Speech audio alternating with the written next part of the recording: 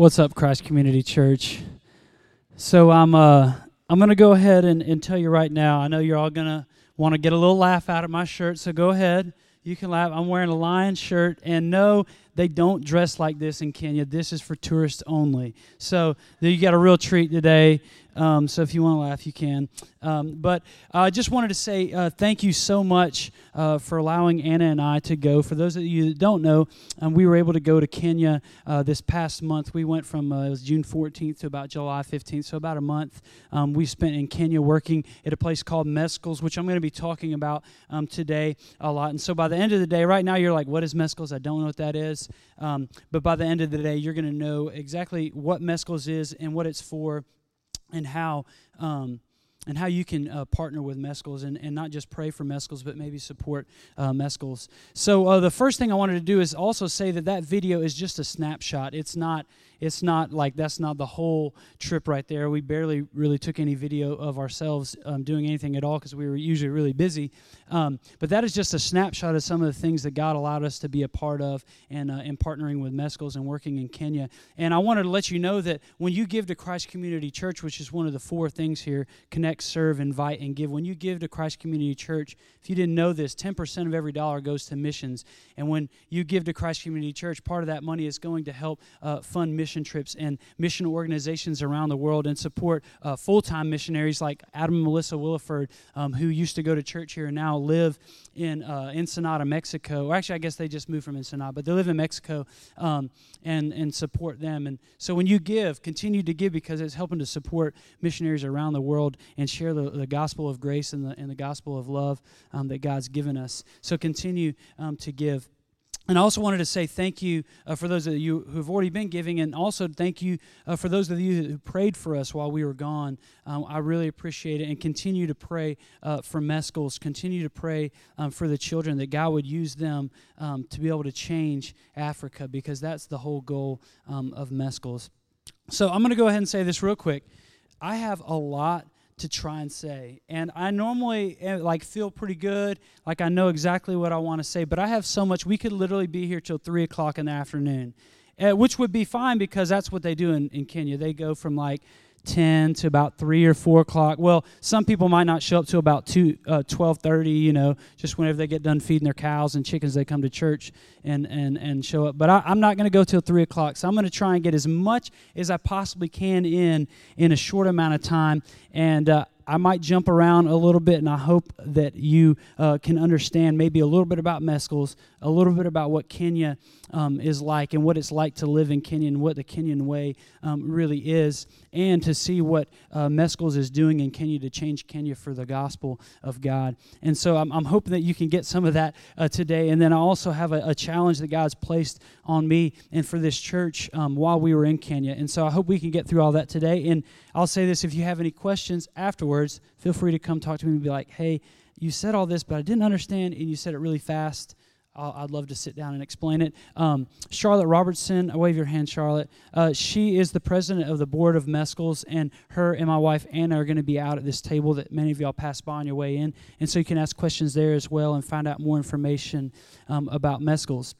So what is Mescals? And I'm going to throw up a little picture here. Mescals, this is Mescals right here. Mescals is an orphanage in Kenya, and these are about, this is our kids right here. It's about 30 children that we have, and some of these children are complete orphans, what we would think is an orphan in America. They've lost their mother and their father.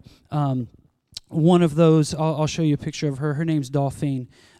Dolphine is like our second youngest girl that we have, and she has lost her mother and father, and so the government has sent her to live with us. And she's, do y'all see that smile? I mean, doesn't that just warm your heart? That's how she is all day long. All day long, you just say Dolphine, and she says, and smiles. It's amazing. But Dolphine, she lost her mother and her father, and actually they, when they found her, and she does this, she was like crying on the ground. She was just on her mother's grave, and she was crying on the ground. And but now she's come to Mescals, and where she was just sad and down. She's been able to she's probably the brightest person that's always just smiling and so excited to do things in Kenyan churches. I mean, she's like 6 years old, y'all. Listen to this. When they start church out, they usually get up, and the preacher's like, all right, to start out, does anybody have a testimony they want to share? And, people will stand up and stuff. And this is a church probably a little bit bigger than what we have today. And she's 6 years old, and she pops up front row and comes up, and she just, I don't know what she said. It was in Swahili. So it's blah, blah, blah, blah, and they're all like, praise the Lord, praise the Lord. And she just started talking about how good God was to her. And then she goes, I want to sing a song. So she starts clapping and leads the whole church in a song. Does anybody want to do that today? Any takers? I thought not, but I thought that was incredible. So that's the story, that's one story of what Mescals is doing. It's this girl who had no hope. She now has hope. I'm going to show you another picture. This is the youngest girl. Her name is Melvin. Melvin, her mother is alive. I think her father's alive. We don't really know anything about him. But her mother is remarried, and when her mother remarried, her stepfather wants literally absolutely nothing to do with Melvin, so much that when they would eat, he would make Melvin go outside and sit outside and not let her have food. And when they got Melvin, she was almost starved to death. When we say starved to death, literally she was barely alive. And we've been able to nurture and to nourish Melvin. Actually, Anna was reminding me this morning that they said when she first came to Mescals, she was literally stealing other people's food. She was so hungry. And so that's kind of some of the children, where they're coming from to Mescals. There's another one. I don't have a picture of him right now, but his name's Kevin. Kevin was one of the older children, but he's one of the least educated because Kevin... he kind of ran away from home when he was like 6 or 7 years old, and when they found him, he had been on the streets for 3 or 4 years. There's a lot of them that kind of do that. They kind of form these little gangs.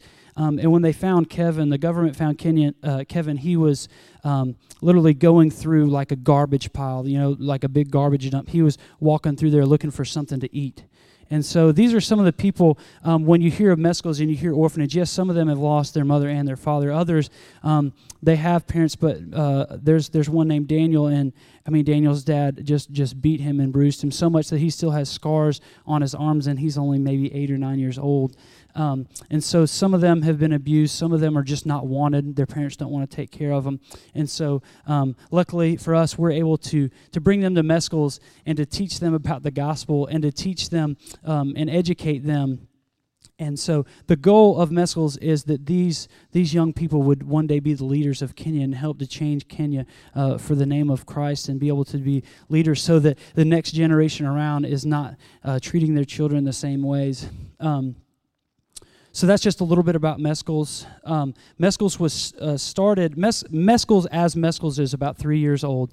And this right here is Ruth Awar. This is the director of Mescals. And I honestly, I can't do her testimony any justice, and I'm going to tell you just a little bit about it, but then in probably a few weeks, I actually was able to video her testimony, and it'll be online. You can find Mescals on Facebook. It's Mescals Children's Center of Hope. That's Mescals Children's Center of Hope. You can find out that information at the table if you forget later, but we'll be posting her testimony. Is absolutely incredible. In the late 90s, she moved to America from Kenya because she had a burden on her heart for the children of Kenya, and she knew how they were mistreated and they had nowhere to go and they had no hope. Well, she moved here. She's not a wealthy person by any means. She moved to America so that she could make things and sell them. And she actually lived here in Montgomery for a long time. She'd sell things in Montgomery, Kenya, and Selma. She would travel around, and the money that she made from that, she sent back to Kenya, and where her daughter was there to take care of a bunch of orphans and a bunch of children. She lived in a small little apartment, and literally every dime she made, she sent back. Is that not an incredible testimony? And just in a few weeks, you'll be able to hear her tell the story, and it's absolutely amazing. So about 3 years ago, she moved back to Kenya. While she was here, she met, I'm going back. This is where I told you I'm going to jumble the story up. She met Charlotte Robertson and some women in a Bible study. And long story short, they began Mescals as a nonprofit to where here in America we can help to support the children. Instead of Ruth living here and making just a few things and making a few small dollars so that they could eat and they could go to school, now people like you and people like me and people like this church or small groups can donate and can sponsor children so that they have food to eat, so that they have their school fees paid, so that they can have uniforms to wear to school, so that they can have clean water, so that they can have a place to bathe, a place to use the restroom, have a bed to sleep on and not sleep on a dirt floor. And so today, maybe as I'm sharing this story, maybe God will put it on your heart that you would like to sponsor a child, you'd like to support Mescals. I know there's several people in this congregation that have already given, and we want to thank you for your gifts that you've already given. But if you want more information about how you can sponsor and how you can support Mescals, you can go out to the table and talk to Charlotte and Anna this morning. And I want to just clarify, because some people get a little confused and they see pictures of children out there. When you see a picture of a child out there that needs a sponsor, that doesn't mean that that child is hungry and doesn't have clothes. That just means that we need more money to be able to fully support all the children. So the money is, it goes across and shares across all the children, so they all eat the same food, they all have the same clothes and things like that. But they have sponsors, and they will write letters to you. They will write a lot of letters to you. Actually, I think I have a picture of Anna helping.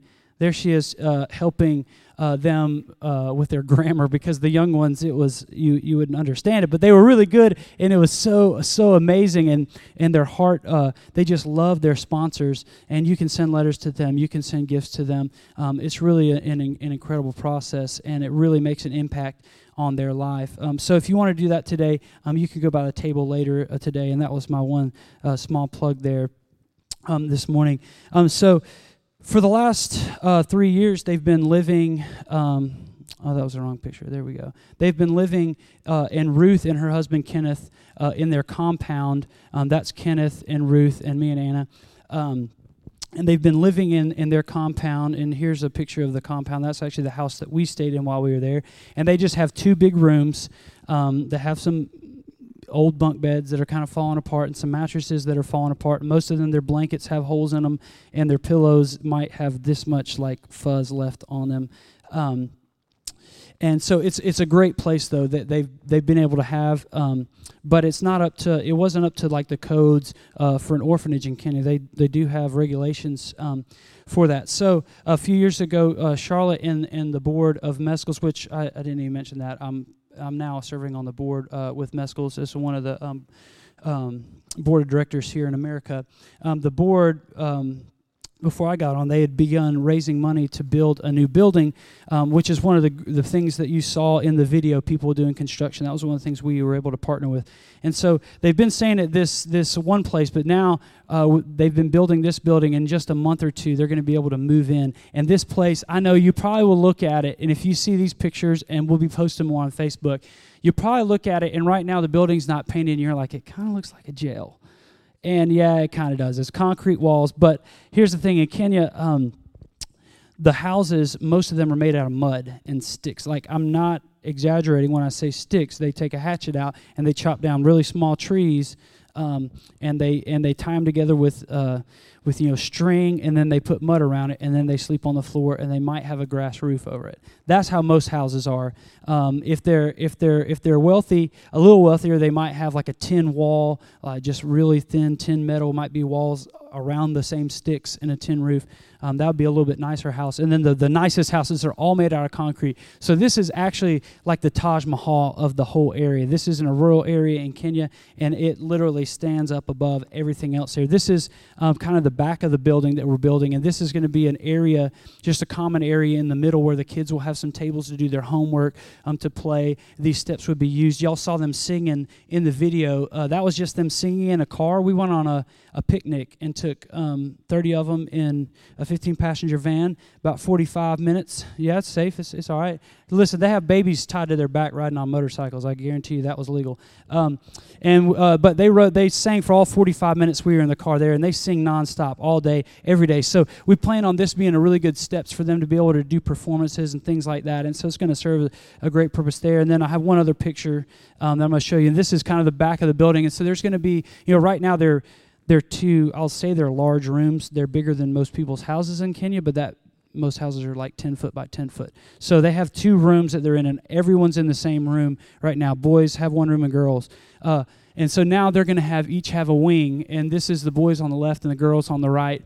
And there's like 4 or 5 rooms in each one where there'll be 2 bunk beds, which is kind of the regulation in Kenya. And then this is really amazing. They have indoor, they're still squatty potties, but they have indoor toilets and indoor showers, which right now it's outside right next to their septic tank, and it smells, and it's a not great place. There's a lot of mosquitoes right there. So now they're going to get to be able to do all that inside, which I know we're like, okay, I would never shower outside or use a outhouse.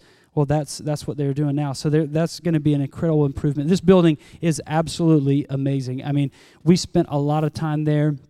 They're in the finishing stages, and Ann and I got to be a part of a lot of the finishing stages of purchasing materials and making sure they did things the right way, and not just the American way, because we wouldn't build anything the way they build it over there, but to do things the way in which they do. And so it's really exciting, the new building, and we're really excited about them moving in. So I'm gonna tell you, I'm going to go back. I probably should have done this earlier. For those of you who don't even know where Kenya is, you're like, is that like next to Guatemala, or, is it in Central America, or is it by Canada? I don't know where Kenya is.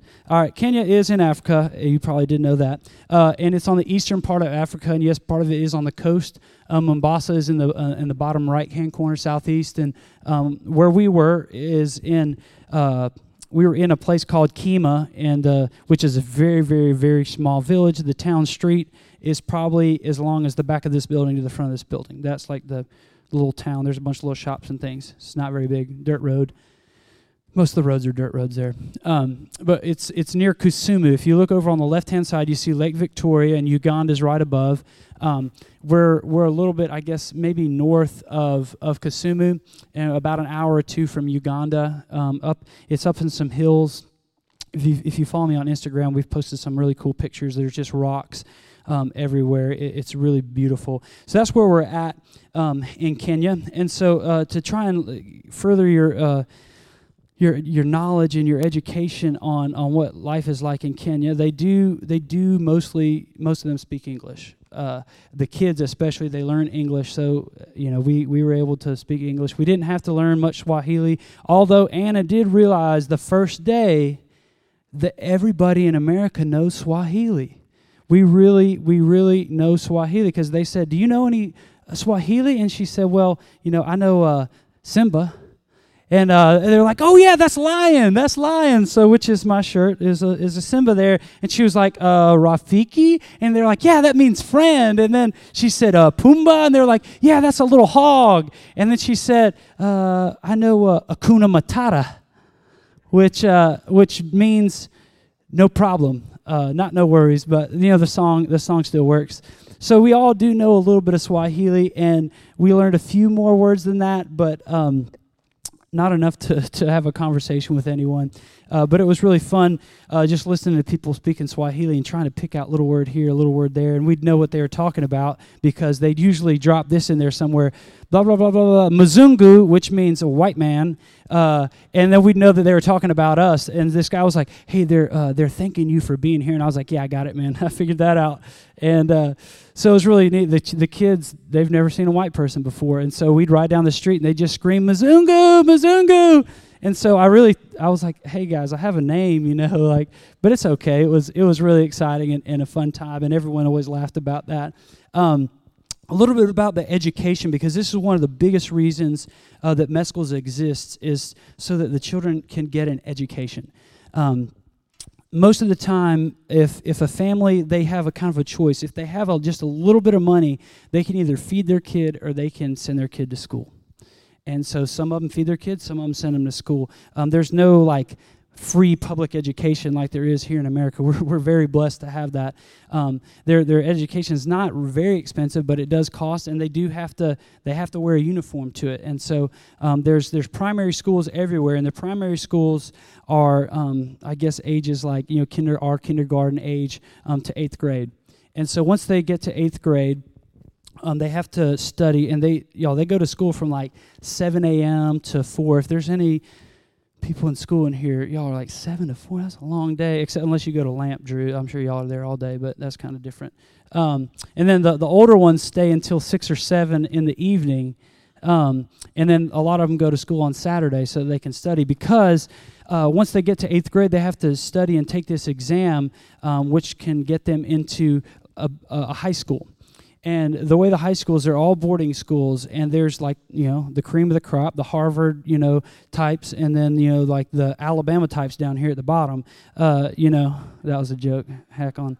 Anyway, I'm just kidding. There's the top high schools and boarding schools, and there's lower ones. And however well you do, allows you to be able to get where you can get selected and go into a better school. It's a lot like, I guess, the ACT program after your high school going into college here.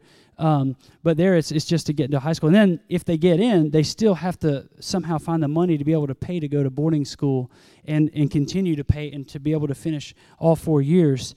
And that doesn't happen a lot of times. There might be a kid who's really, really smart, but his family just doesn't have the money to send him. So sometimes they end up in a trade school, which I'll show you a picture of one of the trade schools that we got to help out with, which is actually run by Kenneth O'War, Ruth's husband. It's a tailoring school. And so some of the kids, they might end up in like a trade school, like a tailoring school. We have another, actually one of our Mescal's kids, his name's Reinhardt, and this is him and me. He's actually in welding school right now, and he's really excelling really well. And that, y'all, if you look, like, it doesn't really, you would be like, are you sure y'all are in Kenya? The equipment they had was like out of this world. It was like really nice for their welding and mechanical schools. So they actually have some really good trade schools, but most of the kids would much rather go to high school and to be able to try and get to university. So sometimes the kids are teased that, hey, you didn't make it to high school, you're dumb. I mean, they tease the kids and they pick on them. And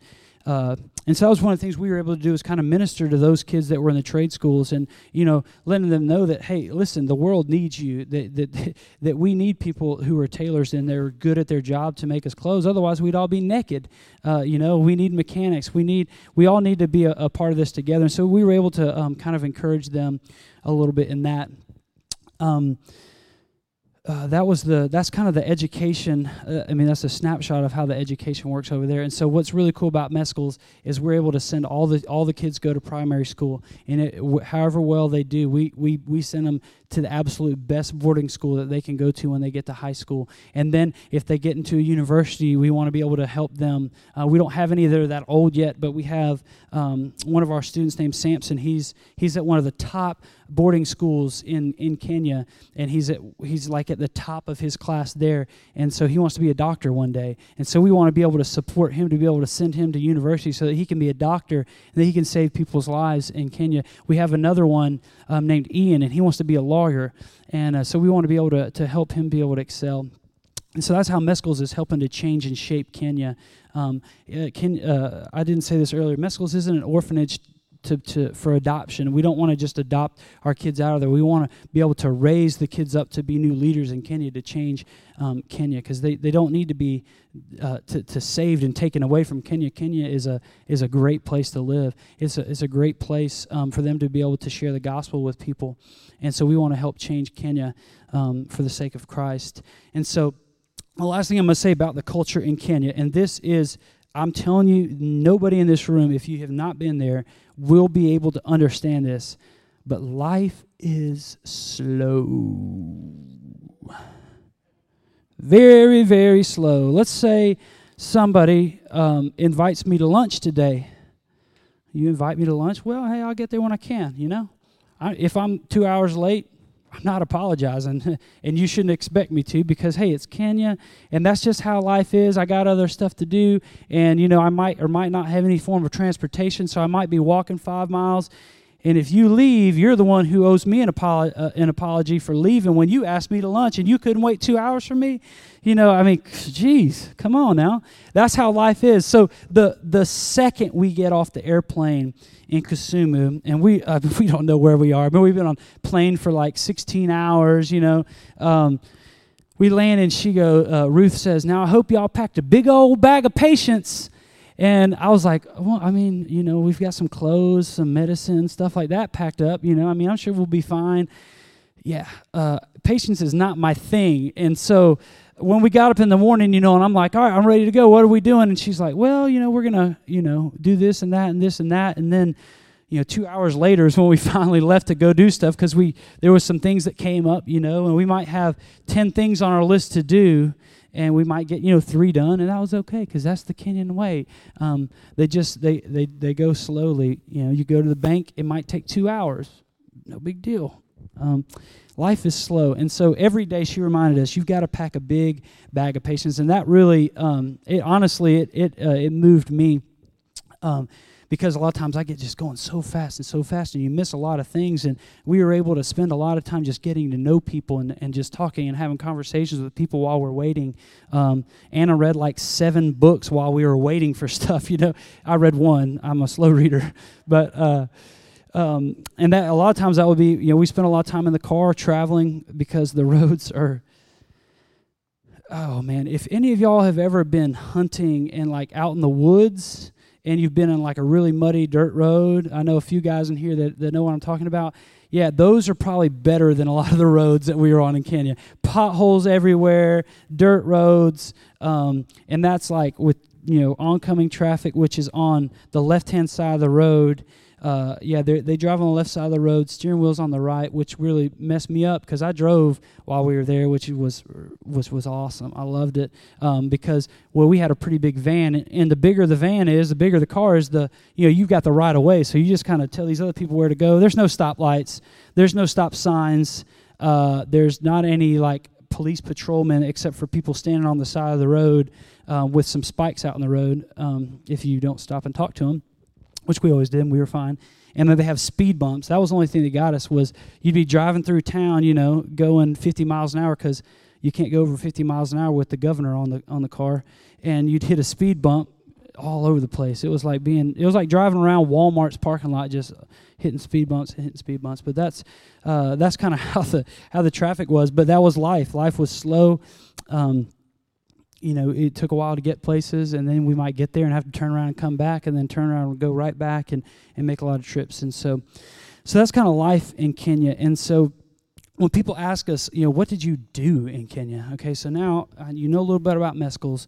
You know a little bit about what Kenya life is like in Kenya, and they say, what did you do in Kenya? And that's what I tell them. I say, we lived in Kenya. We lived in Kenya for a month. We lived the Kenyan way. We learned what it's like to do life slowly and to make relationships with people and to hey, we've got all these things to do, but this person needs us to go over there and to be with them. Or hey, one of the kids got sick. They got malaria. We've got to take them to the hospital and take care of them. And so we learned what it was like to do life that way. And every day was really something new. Each day was completely different. Nobody over there, they don't make plans for tomorrow, y'all. We would try to, and then you'd wake up and be like, yeah, sorry, that's canceled. Here's what we're going to do today. We're just going to kind of go with the flow. And it was really awesome. But every day was a new day. Some days we spent at the new site working on construction, and I got to paint with this really, really, really watered down paint that I really wasn't sure if I was getting anything on the wall or not.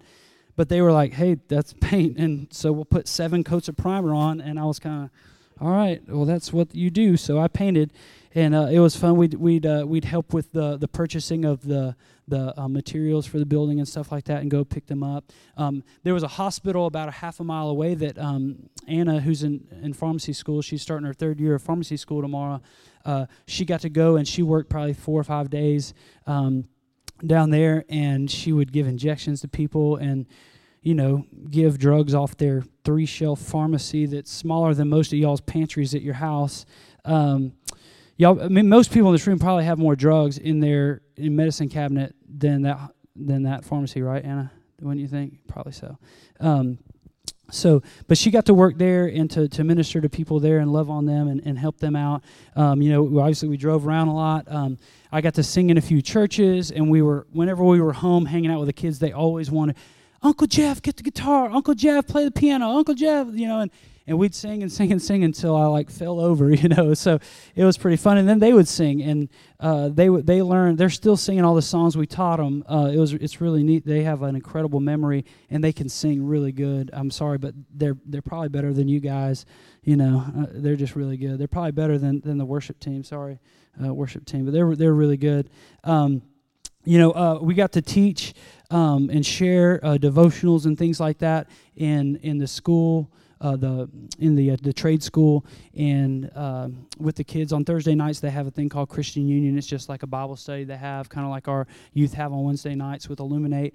And so we got to share in there. I did get to preach at a church that actually it's a church where it's one of the boarding schools is right next to us, and all the girls from this boarding school, so it's 9th through 12th grade, 1,500 high school girls.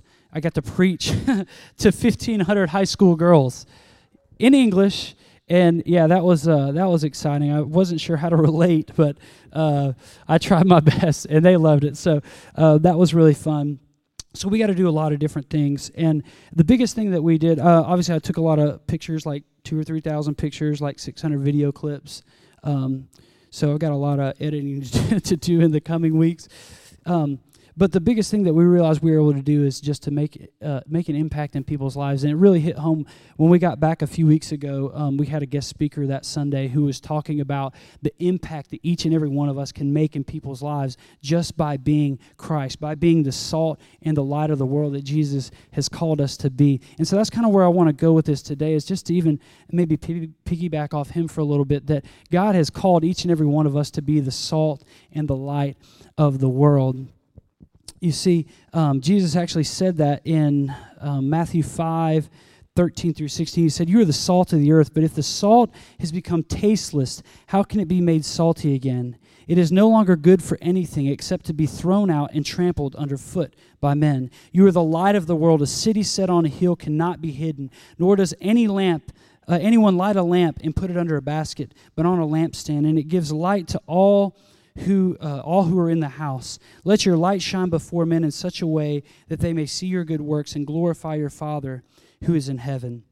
So that's what we got to do when we were in Kenya. We got to be salt and light, and to make relationships and to build relationships with people. And I know and trust God that we made an impact on their life, because they sure made an impact on our life, and people that I will never forget in my entire life. And so when people ask us, why did you go to Kenya? Why?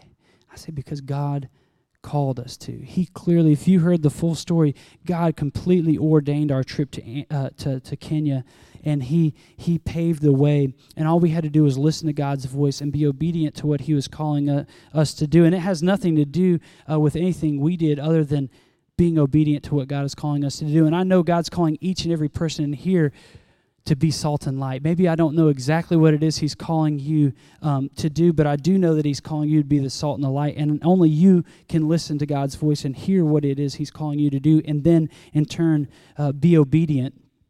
So I'm gonna pull a Keith here and skip half my notes. Where are you at, Keith? And we're gonna jump down here. I told you I could go till 3:00. So we're gonna jump down here, and so. Maybe what God's calling you to do, and what I'm saying is, I don't know what it is that God is calling you to do. I'm not God. I'm not God's voice, but you can hear God's voice by reading His Word, by spending time with Him. And so I'm begging people today to listen for God's voice. And maybe what He's calling you to do is to share Christ with your neighbor. Maybe it's to start like a blog online, sharing about what God has done in your life. And maybe it's something as simple as just being a godly and good husband or wife, or son or daughter, or father or mother. But whatever it is that God's calling you to do, I know that it's a perfect plan for your life. And if you'll just be obedient, He's going to honor that, and He's going to be faithful if we're faithful. Now, sometimes what He's calling us to do might have a cost involved. And when we went to Kenya, there was a cost involved. Everyone asked us, "Aren't you scared about getting Ebola?"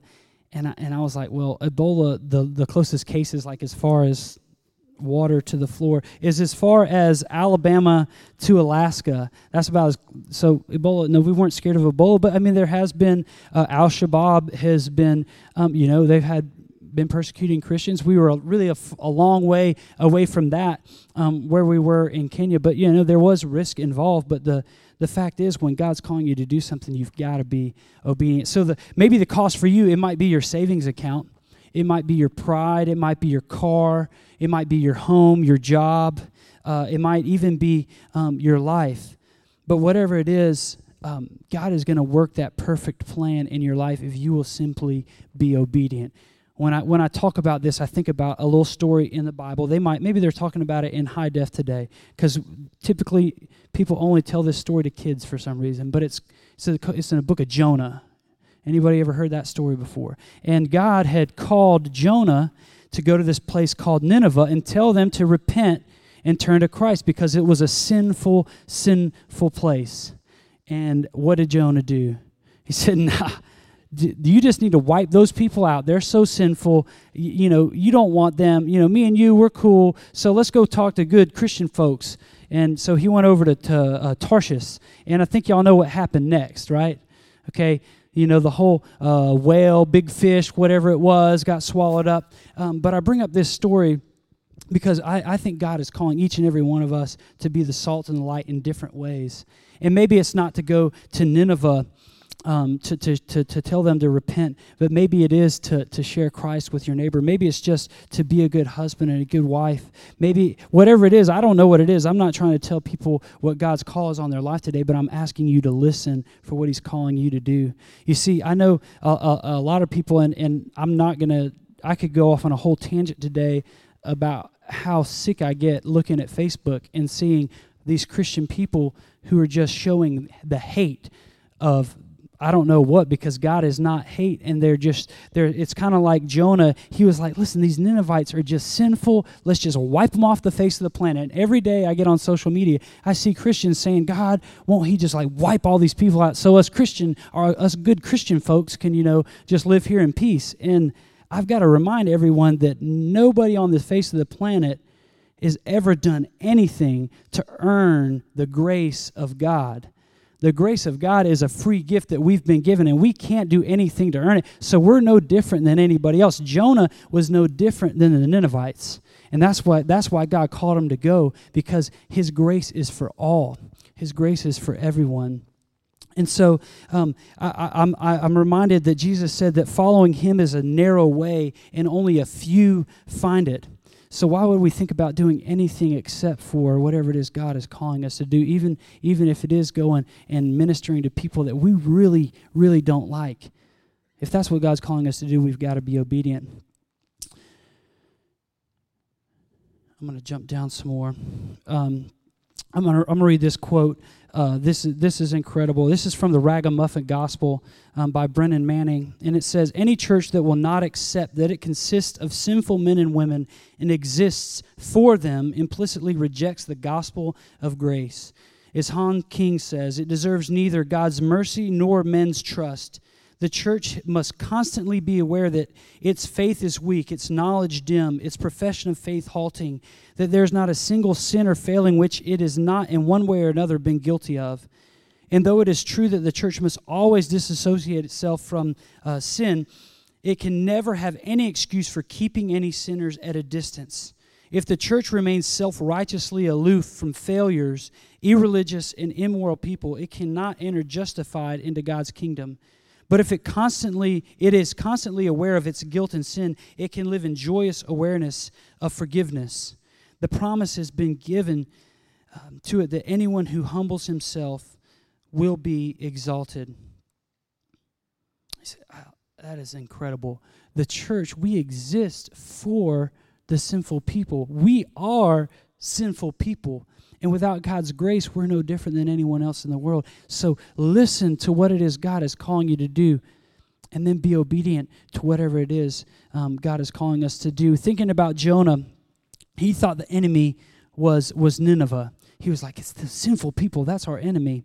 And I love this quote from a book that Anna had been begging me to read since I've known her, the last 2 or 3 years, really. she was begging me to read it. It's called The Insanity of God. It's by Nick Ripken. It's a, I guess, a false name. It's not his real name, but it's called The Insanity of God, and I would urge anyone to read it. It talks about the persecuted church all around the world. And he says this. He says, the greatest enemy of our faith today is not communism, Buddhism, Hinduism, atheism, or even Islam. Our greatest enemy is lostness. And I think that is absolutely right on. You know, I feel like what I was saying earlier, we want to point the finger so much and say our enemy is, you know, homosexuality, or it's this Bruce/Caitlyn Jenner that everybody's talking about. That's not our enemy. What do you expect from a sinner except for sin? Someone that doesn't know Christ, how can you expect them to act anything different? So, and how can we point the finger when we're not doing our job, which is to share the love of Christ with them and let them know that there is a grace that can set them free from that sin that has so easily entangled them, and the same sin that so easily entangled us. That's our job, to be able to share that gospel of grace. See, if our allegiance is truly with Christ, then instead of complaining about all the sin in the world, we'll tell people that there's this grace that can set them free, and they can have a life that is free. I love what Brennan Manning says again in the Ragamuffin Gospel. He says, the good news of the gospel of grace cries out, we are all equally privileged, but unentitled beggars at the door of God's mercy. And then he later says, while there is much that we have earned, our degree, our salary, our home, and our garden, a Miller Lite, and a good night's sleep, all this is possible only because we have been given so much, life itself, eyes to see, hands to touch, a mind to shape ideas, and a heart to beat with love. You see, the only reason we have any ability to do anything in life is because of the grace of God. And if we're not going to listen to the voice, to His voice and what it is He's calling us to do, then we're being fools. And we're just trying to live our own life and saying, yeah, God, thanks for the grace, but I'm going to do things my way. And I really think that we're in danger of things like Jonah, when God said, you know what, I'm gonna really show you, if you're not going to be obedient, I'm going to show you a way to be obedient. I'm going to throw you in the belly of a well. And I think we can avoid those types of situations if we will just simply listen to God's voice. And we will listen for the call that He has on our life, and we will be obedient. And so today I'm going to invite the band to come back up. We're going to sing a song here in a minute that maybe this morning you can make this your prayer. It says, give me faith, God, to trust what you say, that you're good and your love is great. I'm broken inside. I give you my life. And so maybe you haven't heard literally anything I've said today. That is fine. It won't hurt my feelings at all. But if you hear one thing, it's that I'm begging everyone to listen for the voice of God. Don't listen to what I have to say. I might have one good thing to say every once in a while, but God's word is full of the only truth in the entire world, and that's the word that we need to listen to. And so this morning, as we sing, maybe you need to come to the altar to listen to the voice of God. Maybe you need to go to the back of the room. Maybe you need to lift your hands. Maybe you need to find a friend or a loved one and go and get somewhere and pray. But whatever it is God is calling you to do, I beg you that you would listen to His voice and that you would be obedient to His call. So let's pray this morning. Lord, I just thank you so much, God.